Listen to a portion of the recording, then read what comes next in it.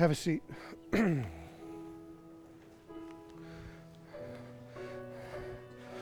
All right. We had a full house, by the way. I don't know if you noticed that, but it was beautiful. I just don't know if I can do that. Give Annie a hand. Hey, Annie, the first time, Annie, you rocked this. You put it together. Give her a hand. Yeah. Really good. Really good. Now help me out. Grab a mic and help me out. Okay. So I've entitled this sermon, Read Jesus Pardue, Part 2. That's my French thing there, like all the movies, you know.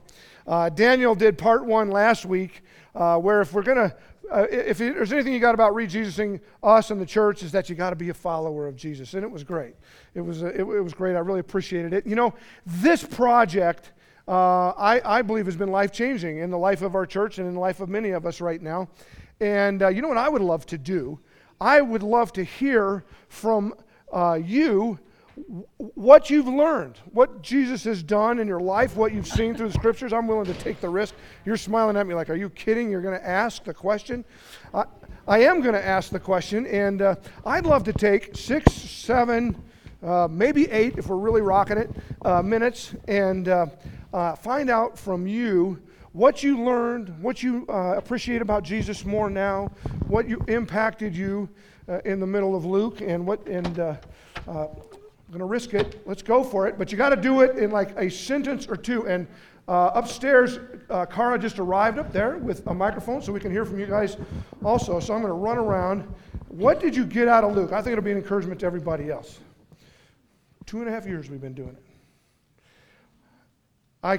And I have no problem, as I told you a couple weeks ago, just being awkward and just standing here for the next 7 minutes. As you guys are trying to figure that out. Raise your hand. I'll run around and We got one up here. Go for it. Okay. Hi, Charlie. Oh, God. I hear you. I probably don't need a microphone. No. Being 66 years old and not knowing God like you have taught it until this past 3 or 4 years I've been here, your teaching, Daniel's teaching, and Doug's teaching of the Bible that I've never known has moved me beyond words. Thank you. Oh, thank you, Jesus. Thanks. Throughout the entire book of Luke, Jesus showed compassion to everyone that he met, but what I loved most is that he spent so much time with the disciples and they still didn't get it, and he was still compassionate towards them. That's good, isn't it? His compassion for us. What do you like about Jesus now?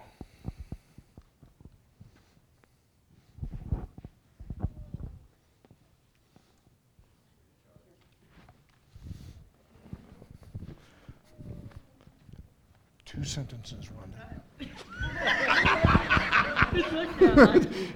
Two sentences.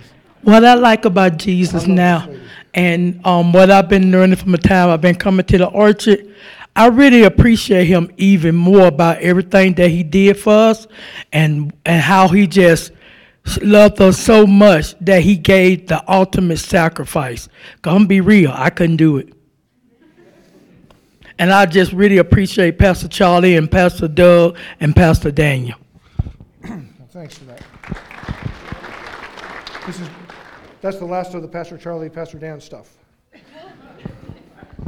Although I appreciate it. Talking about what Jesus is all about. Anybody else up there? Hi, my name is Laurie. What I love about Jesus, he brought me here today as my first visit, and I've known about the Orchard Church for some time through a patient I had who's passed away a couple of years ago, and here I am 2 years later, but that's what I really love, because I was so nervous, and he's pulled up, and he's like, just go in, you can do this. You people have been calling you, so thank you. Well, I'm glad you're here.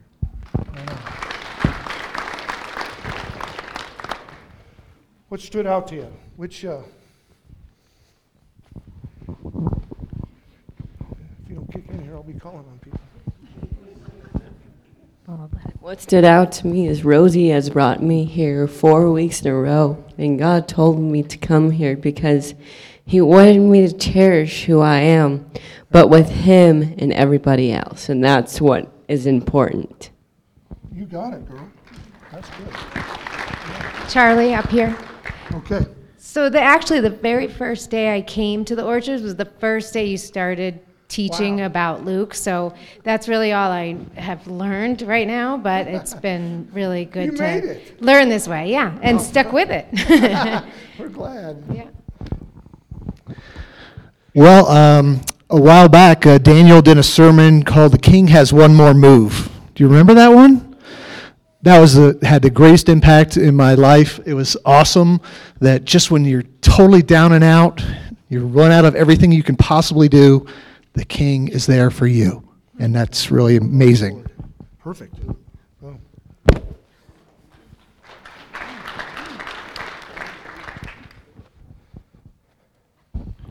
Oh. My name's Trent. I just moved here to Carbondale. I've never really been a churchgoer, and honestly, haven't really read the Bible, but my spirituality, I'm grateful to be here today, and my spirituality has taught me to start learning to love myself for who I am and how to love and tolerate other people and have peace in my life.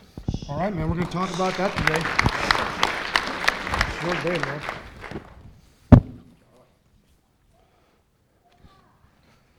I knew once you got this got warmed up. Studying Luke for 2.5 years, when I first heard about that you're going to do this study, the whole book, and I just went, oh my gosh, we're going to do it for 2 years or however how long. But I've been a Christian since I've been 12, and I learned more about Jesus by studying Luke than I ever have. And just knowing the account of it, that Luke talking about Jesus and what he did for us, and it just really strengthened my faith, and it was a wonderful journey, and I'm glad we did it. Yeah, no kidding.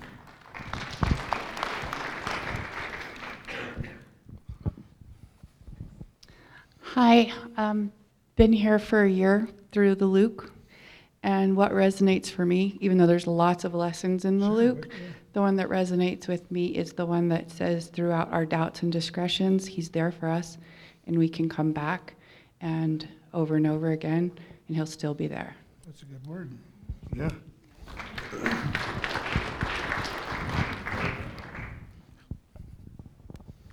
Hi, my name's Kristen, and I think what Luke did for me is really to open my eyes to the community, not just here, but throughout the world. It really inspired me to go to Haiti, which was a completely life-changing event for me, and just to open my eyes that people need help, and we should be open our eyes to the world.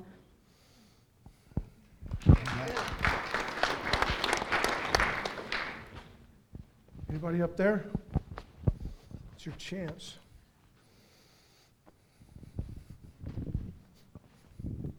What do you like about Jesus now? I love everything about Jesus, but I've learned a lot about how God just loves us where we're at. He doesn't expect us to be perfect. He just sees our hearts and loves us anyway. And I also learned that God expects us to love each other the same way. Perfect.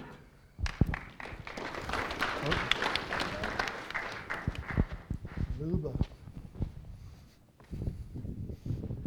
which I think is about the neatest name. Hi, I'm Luba, and I just want to say that the one thing I have learned coming here is that Jesus is always the answer, even if you don't know how to formulate the question.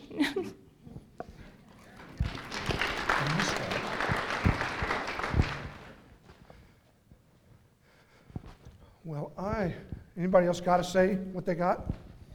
You do? Give you your 10,000 steps. All right. Hi, I'm Peter. I kind of got out of it that Jesus follows and comes and gets you. You know, when you have given up all of your hope, He actually comes and chases you down and brings you back. And that's what I got from you guys. And that's what He's done, huh?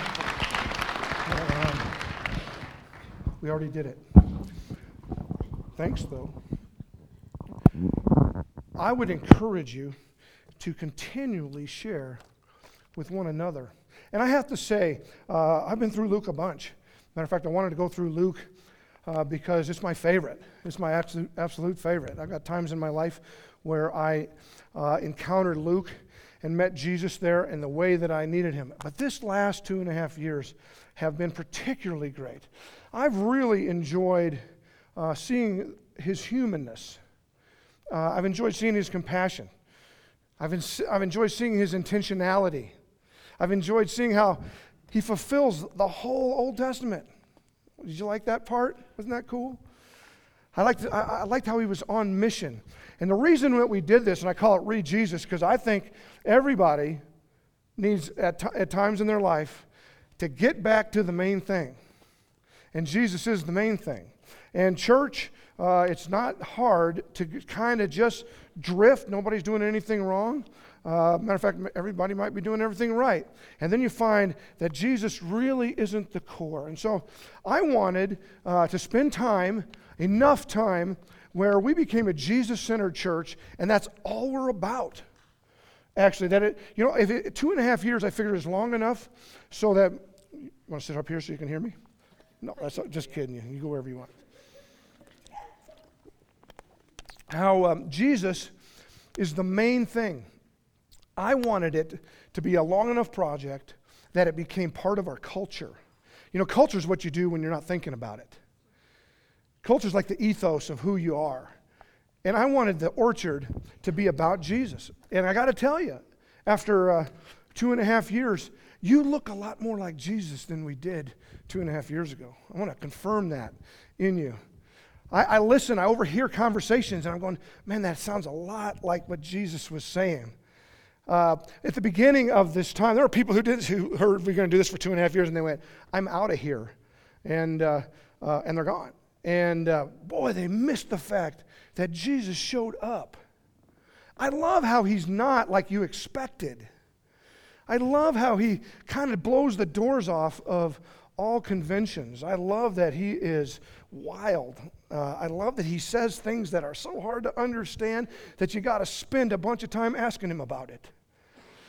I hope that's what you've encountered in Luke. I do believe that the orchard is more Jesus-centered than it was, that it is the main thing. And I'll tell you the real thing that landed for me, and I think also for us, is right about, and you'll hear me tell you this story, you've heard it before, you'll hear me tell it again. Right about in the middle of Luke, as the pastor of this place, I knew we needed a vision. I wanted a vision so bad. God, you got to give us a vision, one that we can all gather around, one that we can all get behind, one that's portable, one that's transferable for whatever season we're in. You got to give us a vision because everybody needs a vision because people perish without a vision. And give us one. And I'd cry out to God. I did this for months, almost a whole year. And right at the time we got to Luke 10, I'm up in my cabin. I'm crying out, God, I need a vision. Man, we're dying here. You got to give us something. I'm in Luke 10, and you know what that is, where the guy comes up to Jesus and said, what's the greatest commandment? And he says, you know what it is. And he goes, yeah, love the Lord your God with all your heart, soul, mind, and strength, and your neighbor as yourself. And I'm like, just, you know what? That's all I want to do. That's all I want to do. I don't care about all this vision stuff. I just want to love you and love people. Whew. You could feel God come on that. You could feel God go, that's all I want you to do. That's all I've been asking you to do. Love God and love people. And I know that every other church and everybody's got that all over. I'm going to tell you that I didn't look on the internet to find the vision statements and pick the one I liked. That was just throwing up my hands and going, God, I've had enough. I just want to love you and love people. And I just want to be around people who love you and love people. And I just want to help people love you and love people. And I just want people who don't know you and don't know that they're loved, love you and love people. That's all I want to do. And I can tell you, I think God has given that traction in our hearts. That's who we are now. Luke has been good. We've read Jesus, and we're about that simple thing of loving God and loving people. Now, this book started with Theophilus. Theophilus is a rich guy who, or had enough resources to hire Luke to go write a history about all the things that happened. And so in the 4th verse of chapter 1, it says, these things have been written so that you can have certainty on the things that you believe. That's where this started. We preached that message 2.5 years ago. This all has been written so that you can have certainty for the things that you believe. And now, here we are, 2.5 years later. We're almost. And you can count the months for you guys who are particular. And how does it end? Well, 2 weeks ago, it ends with Jesus being taken up into heaven and is with the Father right now. I wanted to circle back around to the last words that Luke has Jesus saying. The last words that he said. I told you I was going to do that 2 weeks ago. What did Jesus say, the last thing he said in the book of Luke? Well, he's in the upper room. And he says he opened their minds so that they could understand the Scriptures. That the Messiah, put it up there, I think it's 46, 146. He told them, this is what is written, that the Messiah will suffer and rise from the dead on the 3rd day. And, next verse, repentance for the forgiveness of sins will be preached in his name to all the nations, beginning at Jerusalem. This is the last thing Jesus says. Now that you've gone through the whole book and that you have certainty, and I got to tell you, I am done with Luke now after 2.5 years. I got more questions than I started with, but I'm much more certain about the core things than when I started. You are much more certain than you even realize about the core things of who Jesus is. That he, put the first verse up again, that he suffered and rose again on the 3rd day, next verse, and repentance for the forgiveness of sins will be preached in his name to all the nations, beginning in Jerusalem. You can be certain of that. And I think we are. I think we are. That is such a beautiful truth right there, the repentance for the forgiveness of sins. Not a popular one in our culture these days. People don't even want to talk about sin or anything like that, but Jesus paid for it. Now there's freedom. You can be free. You don't have to have guilt and shame. This is huge. Whether you identify that you have it or you don't, you do, and Jesus paid for it. Doug Stewart and I, key elder, I don't know if I see him in his place over there. Is Doug here? Okay, but I see Ellen. He and I, about 3 weeks ago, were in Starbucks down in Glenwood. That's my Glenwood office. And those of you in the Glenwood people know that in the middle of Starbucks, there's a big metal table, round one right in the middle there. And he and I were sitting at the table and facing the door as people were coming in and going out. And we were talking about really spiritual things. I can't remember what we were talking about, but I'm sure it was really spiritual. And a guy gets up from the comfortable chairs, kind of against the wall. You Starbucks people know what I'm talking about. Gets up and goes by the merchandise shelf and takes a mug and walks out the door. And Stuart goes, I think that guy just stole that mug. And I go, he did? Really? Yeah, I think so. Man, I should go get him, I suppose. I think, what should I do? Well, first of all, it's going to be kind of hard to catch him because he looks faster than me. But then what am I going to do? Beat him up and say, give me that mug? You know? No, I could have had the chance. I'd have said, man, that's not yours, dude. You should take that back and put that back there. But he took off. And I don't think we did that quite right. And then we went back to talking about spiritual things. It was I'm sure, the deeper things in the Lord. And then he left in about 30 minutes. Doug did, and I'm sitting there, and I just know the Holy Spirit's like saying, think about that for a minute. You saw that. You didn't do anything. It's just a mug. Because you know when he left, you know what I said? It's not my mug. I know I'm the only one who would ever say that. I know that everybody here would go, hey, you. But me, I'm like, oh, it's not my mug. I didn't say that to Doug because I still was trying to talk spiritual. But so we walked out, and I realized, you know what I need to do? I went up and got one just like it, and I went up to the cash register, and I said, there was a guy in here about 30 minutes ago, and he stole a mug just like this, and I want to pay for it. And the cash register lady says, you don't have to worry about that. It happens. We know that's a part of doing business. And I said, no, I saw this happen, and I didn't do anything about it. And so I want to pay for this mug. And she goes, oh, okay. And so I paid for the mug, and I took the mug, and I put it back on the shelf, and I walked out. And I felt the prompting from the Lord, think about this. Think about this. So I've been thinking about it, and I got this picture of this guy who takes this mug, and now he's out and about with this mug, right? He's out and about with his mug, and somebody said, well, if he's with his homies, they're all like, yeah, I just stole this from the store. It's pretty cool. Oh, good job, man. And if he's with everybody else, he's going, yeah, look at this mug. And they're going, how much did that cost? I don't know. I forgot. And when he walks back into Starbucks, maybe you're in the room, by the way. That'd be fun. I like awkward. But if you are, just go with me on this because I got something for you here. Because when he goes back into Starbucks, right, he probably doesn't bring that mug. He doesn't want somebody to remember that he took that one. He's got looking over his shoulder, or he's looking over the next thing he's going to take.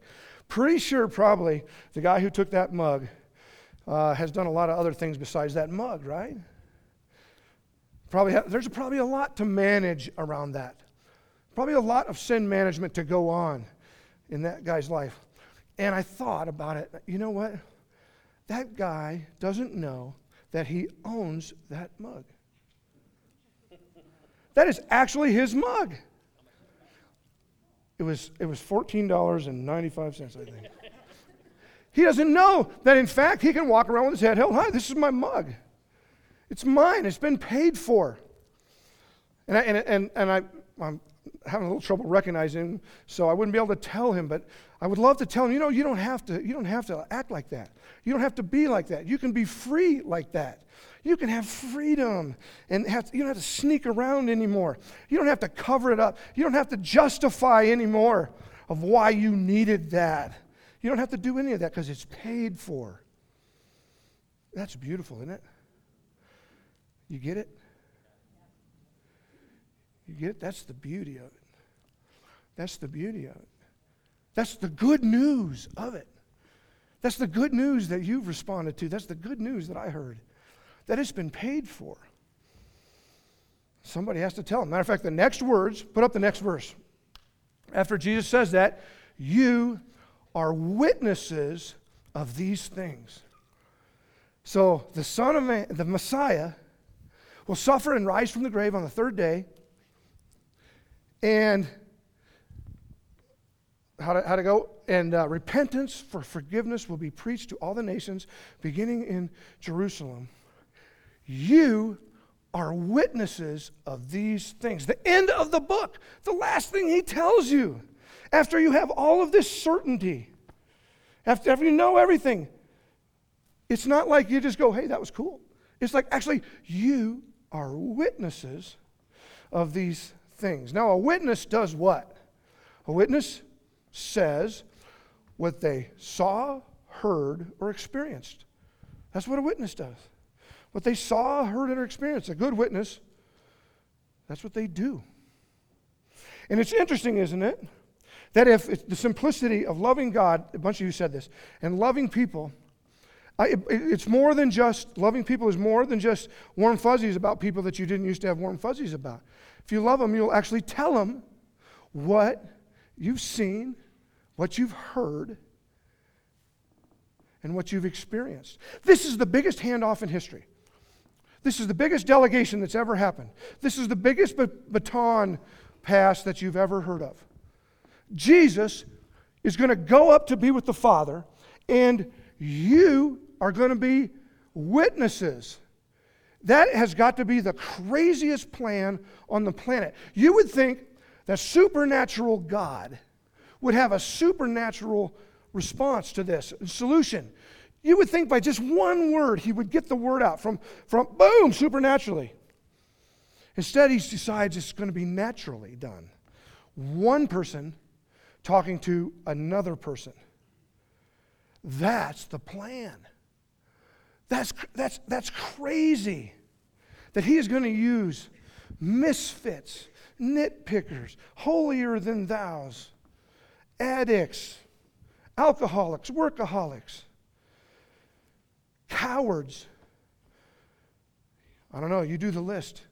He's going to use those people to tell those people who will tell those people the good news that you can be forgiven. That's crazy. Isn't it crazy? We need God. Oh, we need God. We talk about needing God all the time. We need God. God needs us. That's how this book ends. God needs us. You will be my witnesses. I thought we would just get real practical with this, and I would bring in an expert witness. I thought I'd bring in an expert witness that could help us understand what it means to be an effective witness. And so, John Hammonds, would you come up here? John's going to help me. John, we need some stools. We're going to do this like a little interview thing, which means that I am going to be talking to you while we do this, John, instead of you just do the whole thing. John is, thank you very much. John is a medical malpractice attorney who's practiced for 40 years, been in over 100 jury trials. My understanding is that most lawyers in this field have never really just settled, and they never even do jury trials. And I've been in court another 300 times and has encountered thousands of witnesses. And so I thought it'd be fun for us to get some insight in what it is to be a good witness from a guy who knows about witnesses. But one thing that we got to say right off the bat here, John. Yes. That John first is a lawyer, and I asked him to help me with this, and he sent me 3 pages. Now, one page is generally 5 minutes, and we got 8 minutes for this, and he sent legal pages. No, John. Secondly, that he is from the South, and so most one-syllable words are said in 3 syllables. So all that to say, John, we got to move, buddy. Tell us what it means to be an effective witness. First of all, give John Hammonds a hand here. First of all, the first thing I want to share with you is I appreciate the opportunity of being here, Charley, and being able to talk about this. First thing I think we all need to understand is that every one of you, everybody in this room, has already been a witness. You witness every single day. You witness by what you say, you witness by how you live, you witness by what things you do, who you hang around with, and you also are all hearers or receivers of witnessing. You observe other people. You watch and hear what they have to say and how they live their lives. So you already know inherently what is an effective witness and what is not an effective witness. The issue is, how do we do that in our day-to-day lives, both secularly, a witness in court, for instance, and also spiritually, how we share our faith with others. And the key word is the word effective. What makes us effective?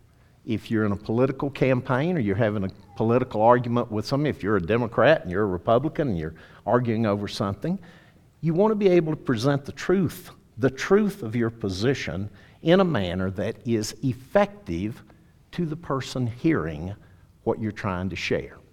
So, there are many different aspects of that, but there are 3 that I would like to point out that I believe are most important and ones that we can all understand and act upon.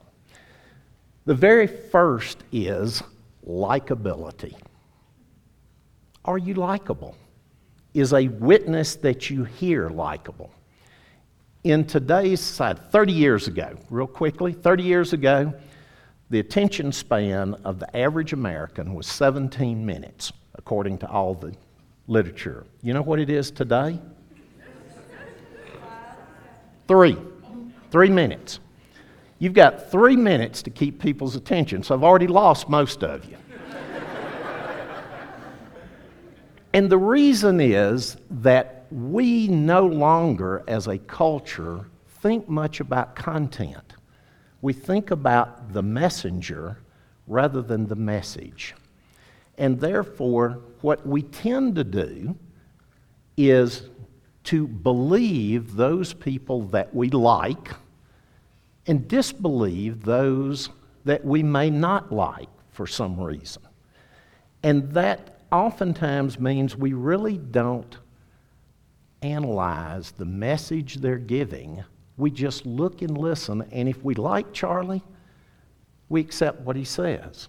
If we don't particularly like Charley, like I did the other day when he caught a bigger fish than me, we may not pay attention, and we may not accept what he says. So first of all, we must practice diligently being likable with those that we come into contact with, even though they may be people that we don't particularly like. So do you have a story about that? And I do. I'm a lawyer. Of course I have stories. Recently, I tried a malpractice case in which a lady suffered a devastating surgical injury by a doctor who did terrible surgical procedure. The bottom line to it was that we had overwhelming evidence to prove that she was a victim of medical malpractice, and she was probably entitled to about a $500,000 recovery for the injuries that she suffered. We went to trial. Everything went very well. During one of the breaks, the defense lawyer, representing the doctor, came up and he said, "John, privately," he said, "we're done. You've won." Clearly my client was at fault. Until my client got on the stand. And when she got on the stand, no matter what I had shared to her about how she should present the truth of her story, she took this as an opportunity to lash out. First at the doctor, then at his lawyer, then at the judicial system, and finally at the medical community generally. All doctors are evil, so forth. There's a lot in here, by the way. I understand. A lot in here who don't like you already. I understand. And by the end... But you seem likable. I'm trying to. Yeah. By the end of her testimony, I didn't like her, and she was my client. And quite frankly, about halfway through, I wanted to stand up and walk up and slap her and say, "Idiot, I've worked 5 years on this case to get you to this point, and you just threw it away." The jury was out. Normally they're out 2 or 3 hours at least. They were out 22 minutes and came back with a unanimous verdict against my client. And when I talked to them afterwards, they shared, "You proved your case. It was obvious malpractice, but there's no way we're going to give 1 penny to that woman because we despise her." She wasn't likable. Likability. Likability, number 1. Number 2 is credibility. Credibility means trustworthiness. When you're a witness, what you share has to be trustworthy. The person hearing it has to see you as a trustworthy witness, somebody that they can rely upon, somebody they can trust.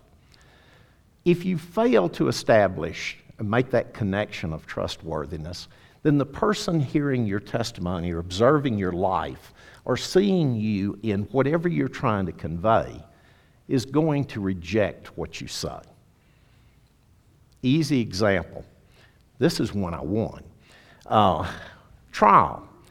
The defense, the key, again, malpractice, surgical malpractice case, the particular defendant performed a procedure, and he had hired literally the nation's leading expert, or at least he thought he was, on this surgery. And he came in and testified in favor of the doctor. "Oh, everything he did was great. This is a wonderful surgery. It's done properly." He was a super expert. And therefore, for my client to win, I had to demonstrate that this expert did not have credibility. Basically, that he was lying on the stand. That was the issue. So we did a whole lot of study. And guess what? I found an article that he had written in a peer-reviewed document 20 years before about this identical surgery in which he said, this is absolute malpractice. It's written to doctors. He said, if you do it this way, it is malpractice. Slam. I got him. Inconsistent statement. So on cross-examination, I present that. And he looks a little flustered, but then he recovers quickly. He's a professional witness. And he says, oh, Mr. Hammonds, yes, I did say that 20 years ago, but I've had experience since then. I've observed medicine progressing, and now my opinion is different. Now I've been shown that I was wrong then, and now I'm right, and there's no problem. That doesn't look good for me and my client, does it? Except my investigation went a little further, and I had the transcript of a speech he had given to other doctors about 10 months earlier. And in that speech, he reaffirmed his book or his article from 20 years before, and he said, I will get on the stand and testify, if you do this, that it is gross medical malpractice. I like those words, needless to say. We pulled up his transcript, we read it to the jury, made him read it actually, and he didn't have much to say. And afterwards, the jury's response talking to me was, the man was a liar. We didn't trust anything he said. And we won, as we should have. Credibility. The third, and this is one that I really want all of you to hear, and that is confidence/boldness. We are to be bold witnesses. Spiritually, we have been given the greatest gift. We've been given forgiveness, and we've been given Christ. And there's not a person in this room who hasn't heard good news proclaimed, and you wouldn't be here if you didn't believe it. To be a good and effective witness in a secular setting, you have to be confident in what you say. You have to be bold in what you say. To be a good witness for Christ, you need to be willing to be bold. I've got a couple of stories that I could tell about that I'm not going to right now. One. But I'm going to tell one secular story, and afterwards, if some of you want to hear some information about some events or some witnessing, that some opportunities I've had in this valley since we've been here, I'll share them with you. But from a secular sense, another surgical case in which a surgeon made a grievous error on an abdominal surgery and connected the wrong end of the small bowel to the stomach, thereby bypassing 20 feet of small bowel, which is where you get all of your nutrients. That's how you live. He made the mistake. My client withered away and basically was on the verge of death from malnutrition, because no matter what he ate, none of it got absorbed. He finally goes to a different doctor who realizes what's happened. That doctor did a revision procedure, saved his life, a lot of damage in the interim, but he did save his life. And he told him, you need to hire a lawyer. This is outrageous. I cannot believe that the surgeon did that. I will be your witness. I will testify for you. And I got called. I went to see the revision surgeon. Same thing. Strong, bold, I will testify. I will be your witness. We go to court. He gets on the stand, having been that bold and confident, and he just withered. he suddenly, I think that's what happened. And, I don't know, Mr. Hammonds. Well, didn't you meet with me? Didn't you tell me? Well, maybe I did, but all of a sudden, that confidence and boldness disappeared. We lost that case. It's actually on appeal right now. And when I talked to the jury's response to me was, Mr. Hammonds, if what you told us happened, this was a horrible tragedy. But your key witness was so uncertain, he showed so little confidence in what he had to say, that it created doubt in our minds. And as a result, we simply didn't feel that we could return a verdict in favor of your client. So, we as witnesses, whether it's secular or whether it's spiritual, need to be friendly, likable. We need to be credible or trustworthy. And we need to be bold and confident because we know the truth of Jesus Christ. And nothing should stand between us and our passionate desire to share that love with the world around us that needs Him desperately. Give John Hammonds a hand. Thank you, John. Thank you. John, actually, who I believe is not only a medical I believe that, and you can all believe that too, that he's a medical malpractice attorney, also has the gift of evangelism. And you will be so encouraged to hear how he moves about. I've asked John to just be in this section after church here, and maybe there's a sort of a little Q&A thing about what it means to be a witness, and even some of the stories that God has given you in the last months here in the valley, which would be really fun.